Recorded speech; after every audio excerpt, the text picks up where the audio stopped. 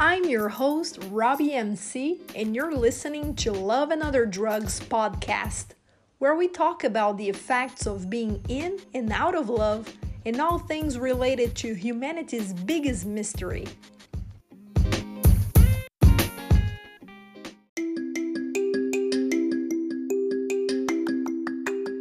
Hi everybody, how are you all doing today? I hope you're doing great.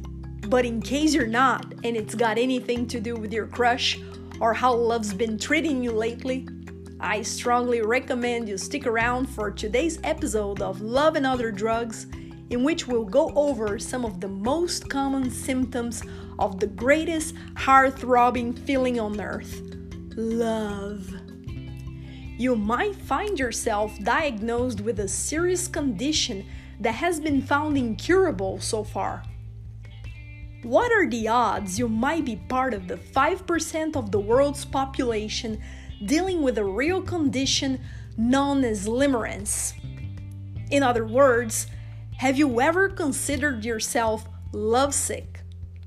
In today's episode, we'll dwell on its causes and possible treatments and listen to experts' opinions and deliberation towards this mind-bending state. Stick with us.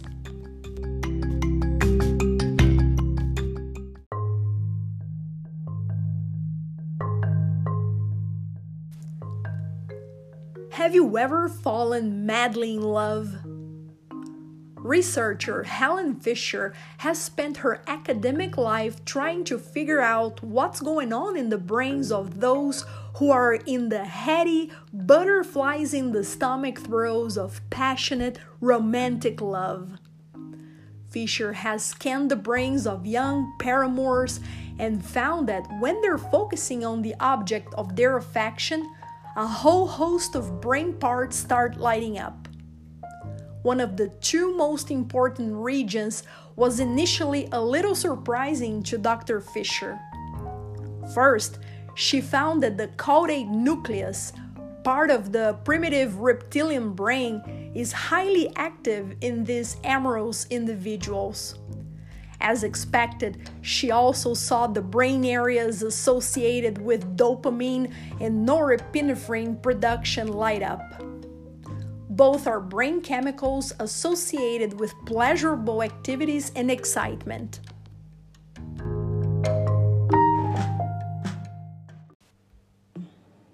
Around the world, people love. They sing for love. They dance for love. They compose poems and stories about love. They tell myths and legends about love. They pine for love. They live for love. They kill for love. And they die for love. As Walt Whitman once said, he said, "Oh, I would stake all for you." Anthropologists have found evidence of romantic love in 170 societies. They've never found a society that did not have it. But love isn't always a happy experience. In one study of college students, they asked a lot of questions about love, but the two that stood out to me the most were, have you ever been rejected by somebody who you really loved? And the second question was, have you ever dumped somebody who really loved you?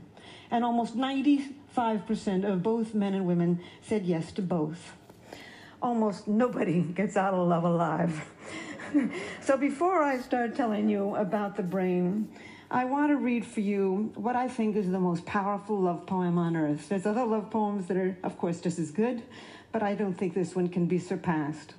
It was told by an anonymous Kwakiutl Indian of southern Alaska to a missionary in 1896. Here it is. I've never had the opportunity to say it before. Fire runs through my body with the pain of loving you. Pain runs through my body with the fires of my love for you. Pain like a boil about to burst with my love for you. Consumed by fire with my love for you. I remember what you said to me. I am thinking of your love for me. I am torn by your love for me. Pain and more pain. Where are you going with my love? I am told you will go from here. I am told you will leave me here. My body is numb with grief. Remember what I said, my love. Goodbye, my love, goodbye. Emily Dickinson once wrote, "Parting is all we need to know of hell."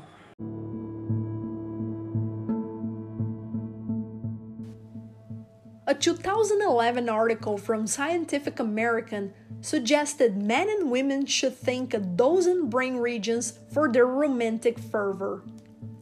They pointed out that researchers have revealed the fonts of desire by comparing functional MRI studies of people who indicated they were experiencing passionate love, maternal love, or unconditional love.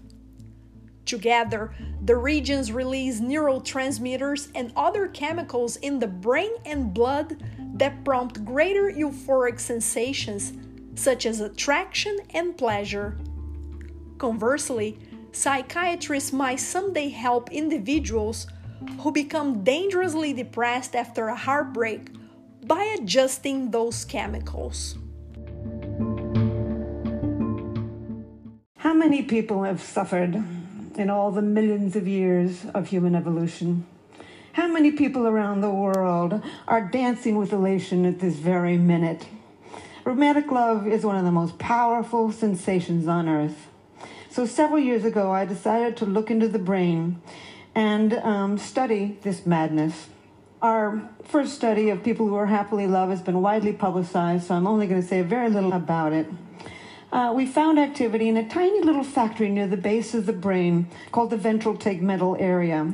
We found activity in some cells called the A10 cells, cells that actually make dopamine, a natural stimulant, and spray it to many brain regions. Indeed, this part, the VTA, is part of the brain's reward system. It's way below your cognitive thinking process. It's below your emotions. It's part of what we call the reptilian core of the brain, associated with wanting, with motivation, with focus, and with craving. In fact, the same brain region where we found activity becomes active also when you feel the rush of cocaine.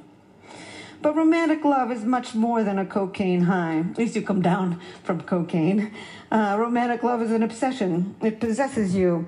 You lose your sense of self. You can't stop thinking about another human being. Somebody is camping in your head. As an 8th century Japanese poet said, "My longing had no time when it ceases." Wild is love. And the obsession can get worse when you've been rejected. So right now, Lucy Brown and I, the neuroscientist on our project, are looking at the data of the people who we put into the machine after they had just been dumped. It was very difficult, actually, putting these people in the machine because they were in such bad shape. So anyway, we found activity in 3 brain regions. We found activity in a brain region, in exactly the same brain region associated with intense romantic love. What a bad deal. You know, when you've been dumped, the one thing you love to do is just forget about this human being and then go on with your life. But no, you just love them harder. As the poet Terence, the Roman poet, once said, he said, "The less my hope, the hotter my love." And indeed, we now know why. 2,000 years later, we can explain this in the brain. That brain system, the reward system for wanting, for motivation, for craving, for focus, becomes more active when you can't get what you want. In this case, life's greatest prize, an appropriate mating partner. We found activity in other brain regions also. In a brain region associated with calculating gains and losses. You know, you're lying there, you're looking at the picture, you're in this machine, you're calculating, you know, what went wrong, you know, what have I lost? As a matter of fact, Lucy and I have a little joke about this. It comes from a David Mamet play, and there's 2 con artists in the play, and the woman is conning the man, and the man looks at the woman and says, "Oh, you're a bad pony. I'm not going to bet on you." And indeed, it's this brain, part of the brain, the core of the nucleus accumbens actually, that's becoming active as you're measuring your gains and losses. It's also the brain region that becomes active when you're willing to take enormous risks for huge gains and huge losses. Last but not least, we found activity in a brain region associated with deep attachment to another individual. No wonder people suffer around the world, and we have so many crimes of passion. When you've been rejected in love, not only are you engulfed with feelings of romantic love, but you're feeling deep attachment to this individual. Moreover, this brain circuit for reward is working, and you're feeling intense energy, intense focus, intense motivation, and the willingness to risk it all to win life's greatest prize.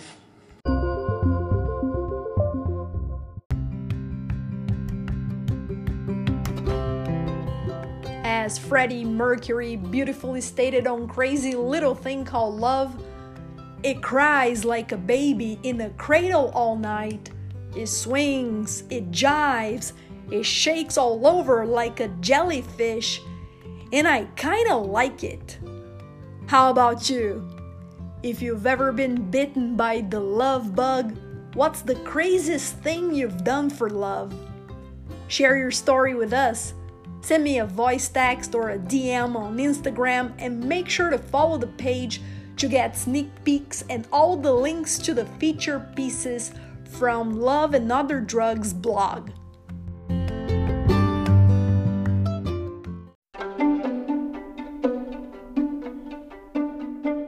Couples therapists and Harvard Medical School professors Richard Schwartz and Jacqueline Olds hold great knowledge on love, studying how it evolves and, too often, how it collapses.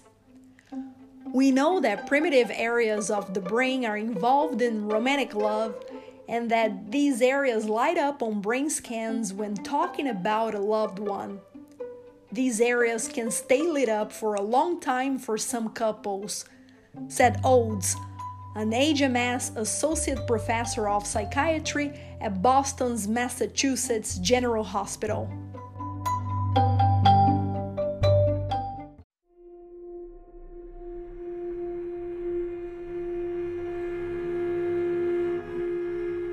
When we're falling in love, chemicals associated with the reward circuit flood our brain, producing a variety of physical and emotional responses. Racing hearts, sweaty palms, flushed cheeks, feelings of passion and anxiety. Levels of the stress hormone cortisol increase during the initial phase of romantic love, marshaling our bodies to cope with the crisis at hand. As cortisol levels rise, levels of the neurotransmitter serotonin become depleted. Low levels of serotonin precipitate what Schwartz described as the intrusive, maddeningly preoccupying thoughts, hopes, terrors of early love. The obsessive-compulsive behaviors associated with infatuation.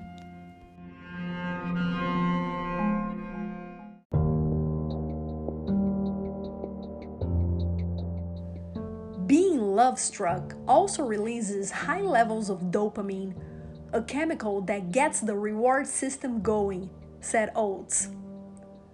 Dopamine activates the reward circuit, helping to make love a pleasurable experience similar to the euphoria associated with the use of cocaine or alcohol.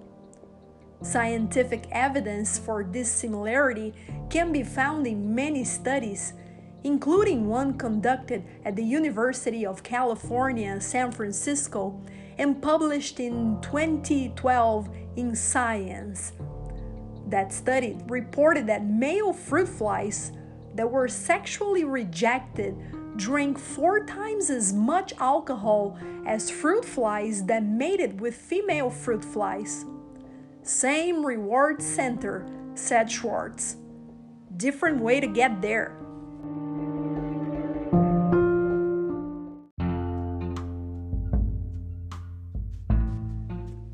Other chemicals at work during romantic love are oxytocin and vasopressin, hormones that have roles in pregnancy, nursing, and mother-infant attachment. Released during sex and heightened by skin-to-skin contact, oxytocin deepens feelings of attachment and makes couples feel closer to one another after having sex. Oxytocin, known also as the love hormone, provokes feelings of contentment, calmness, and security, which are often associated with mate bonding. Vasopressin is linked to behavior that produces long-term monogamous relationships. The differences in behavior associated with the actions of the two hormones may explain why passionate love fades as attachment grows.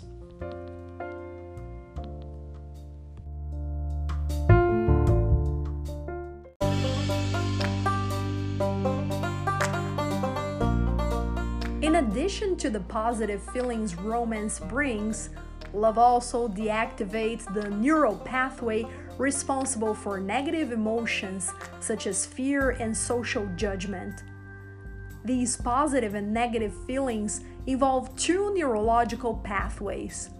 The one linked with positive emotions connects the prefrontal cortex to the nucleus accumbens, while the other, which is linked with negative emotions, connects the nucleus accumbens to the amygdala. When we are engaged in romantic love, the neuromachinery responsible for making critical assessments of other people, including assessments of those with whom we are romantically involved, shuts down. That's the neural basis for the ancient wisdom, "Love is blind," said Schwartz.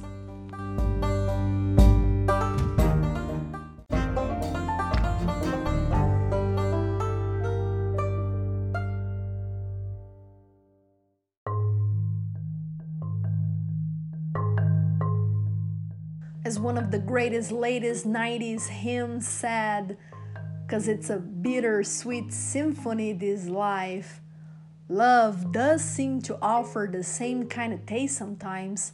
Nonetheless, it makes life worthwhile, and it is everlasting." Scientifically speaking, here's how Dr. Fisher puts it. So what have I learned from this experiment that I would like to tell the world? Foremost, I've come to think that romantic love is a drive, a basic mating drive, not the sex drive. The sex drive gets you out there looking for a whole range of partners. Romantic love enables you to focus your mating energy on just one at a time, conserve your mating energy, and start the mating process with a single individual. I think of all of the poetry that I've read about romantic love, what sums it up best is something that is said by Plato over 2,000 years ago. He said, "The God of love lives in the state of need." It is a need. It is an urge. It is a homeostatic imbalance. Like hunger and thirst, it's almost impossible to stamp out.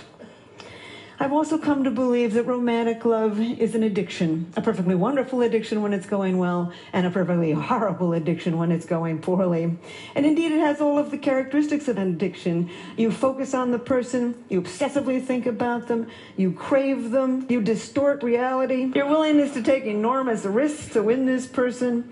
And it's got the three main characteristics of addiction: tolerance, you need to see more and more and more, withdrawals, and last but not relapse. I've got a girlfriend who is just getting over a terrible love affair. It's been about 8 months. She's beginning to feel better. And she was driving along in her car the other day, and suddenly she heard a song on the car radio that reminded her of this man. And she, not only did the instant craving come back, but she had to pull over the road, from the side of the road, and cry.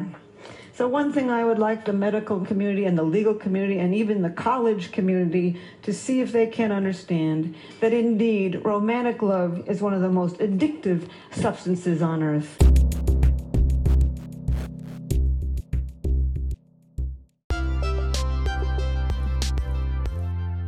If you've sang the lyrics to the iconic Nazareth song, "Love Hurts," and never thought this is one of the most dramatic songs about it, you're absolutely right.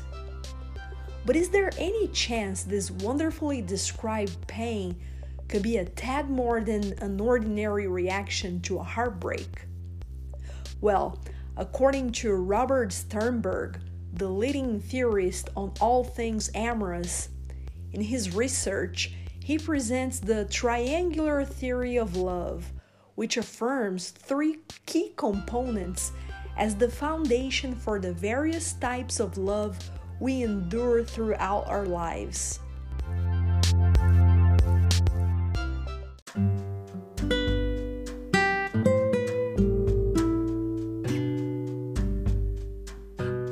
The first side of this triangle is intimacy.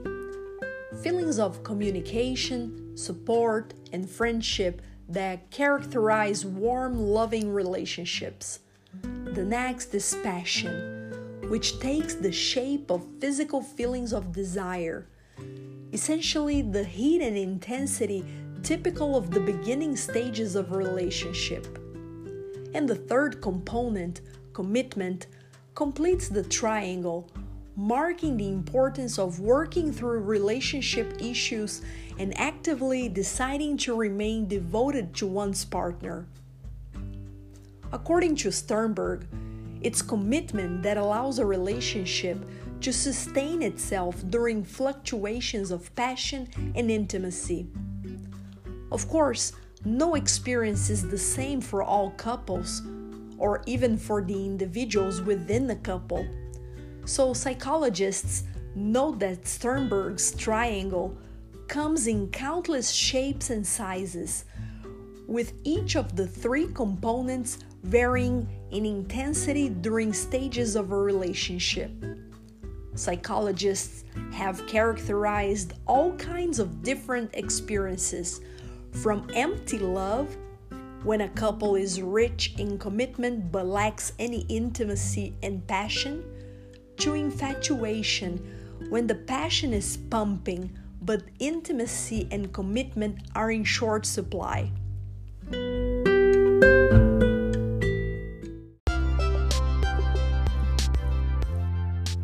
Although these are simplistic notions of love, Sternberg concedes that love is a dynamic experience and that each side of the triangle supports the others to form more complex experiences.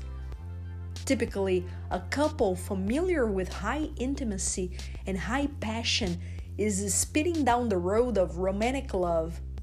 If this route feels like a high to you, that's because it is.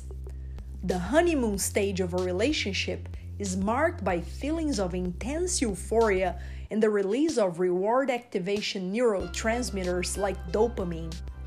If you've ever found yourself in a trance-like state whereby your brain and 20-minute conversations with friends during which you probably haven't heard a word they've said is occupied by that sole person of interest, there is scientific evidence to support that you're insane.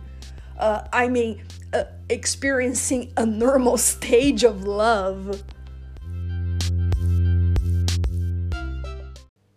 I have a theory of love called the triangular theory of love, and the basic idea is that love has three components.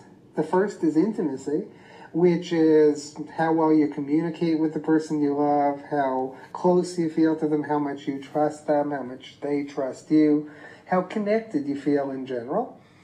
The second component is passion, and that's just how much longing you feel. It's sort of like I can't be without the person, I just think about them all the time. And the third component is commitment, and that is that you've decided you're really in this relationship for keeps. It's really important to you. And the basic idea of the theory is that different combinations of these components give you different kinds of love. So, for example, if you were to have intimacy plus passion, that would be romantic love. If you were to have intimacy plus commitment, it would be what I call companionate love. It's more like a good long-term friendship. If you had passion plus commitment without intimacy, it would be foolish love, because you're committing yourself on the basis of feeling really excited about someone without even getting to know them. And if you have all three, I call it complete love.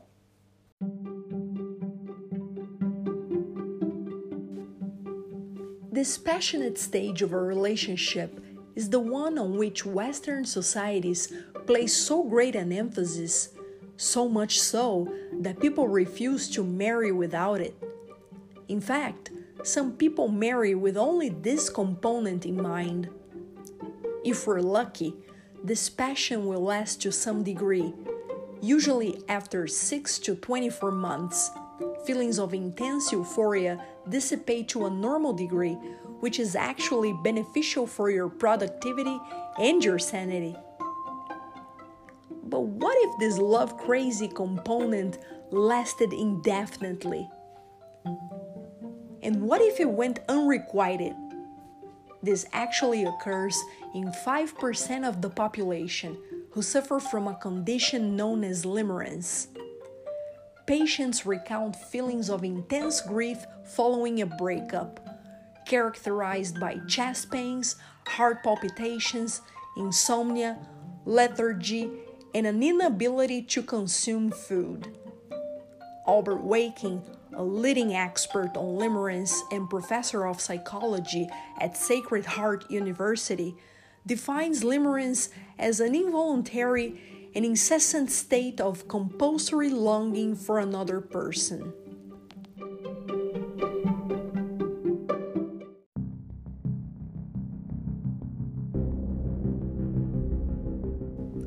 While many experience intense euphoria and the release of dopamine, oxytocin, and elevated levels of testosterone and estrogen at the beginning of a relationship, these hormone levels eventually return to normal after 6 to 24 months for most people. However, those who suffer from limerence are permanently trapped in this stage of euphoria, their cognitions and behaviors turning obsessive and compulsive. Although recovery research on this condition is relatively inchoate, individuals can undergo a combination of medical treatment, usually antidepressants, which inhibit the part of the brain responsible for obsessive thoughts, and cognitive behavioral therapy to combat symptoms of limerence. While medication and therapy show promising results, leading experts on limerence find that individuals typically suffer symptoms for 3 to 5 years. In some cases, limerence can last for decades.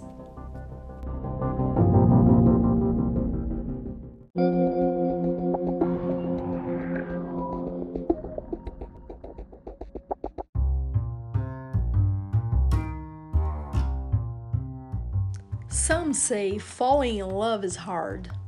Arguably, falling out of it seems to be even harder for a certain small part of the world's population. What do you think?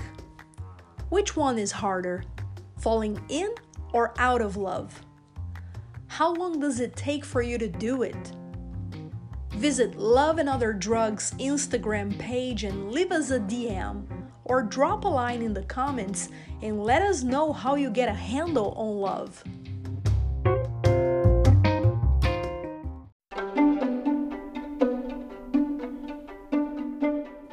We're almost at the end of the show, and I'd like to suggest a movie that carries the same title of today's episode, Lovesick. It stars Matt LeBlanc, who used to play Joey in the worldwide famous sitcom Friends. Here, he's Charlie, a dedicated elementary school principal whose students adore him. But the thing is, Charlie has one tiny problem.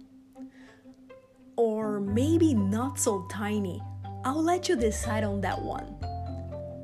Whenever he falls in love, his brain chemistry goes haywire and he transforms into a jealous, paranoid psychotic. Not surprisingly, this quirk has occasioned a troubled romantic history and an oath to date only unlovable women. Sounds like a recipe for disaster, right? Well, it depends on how bad or despicable you might find Charlie's behavior when he finally gives in and decides he's ready to start dating again.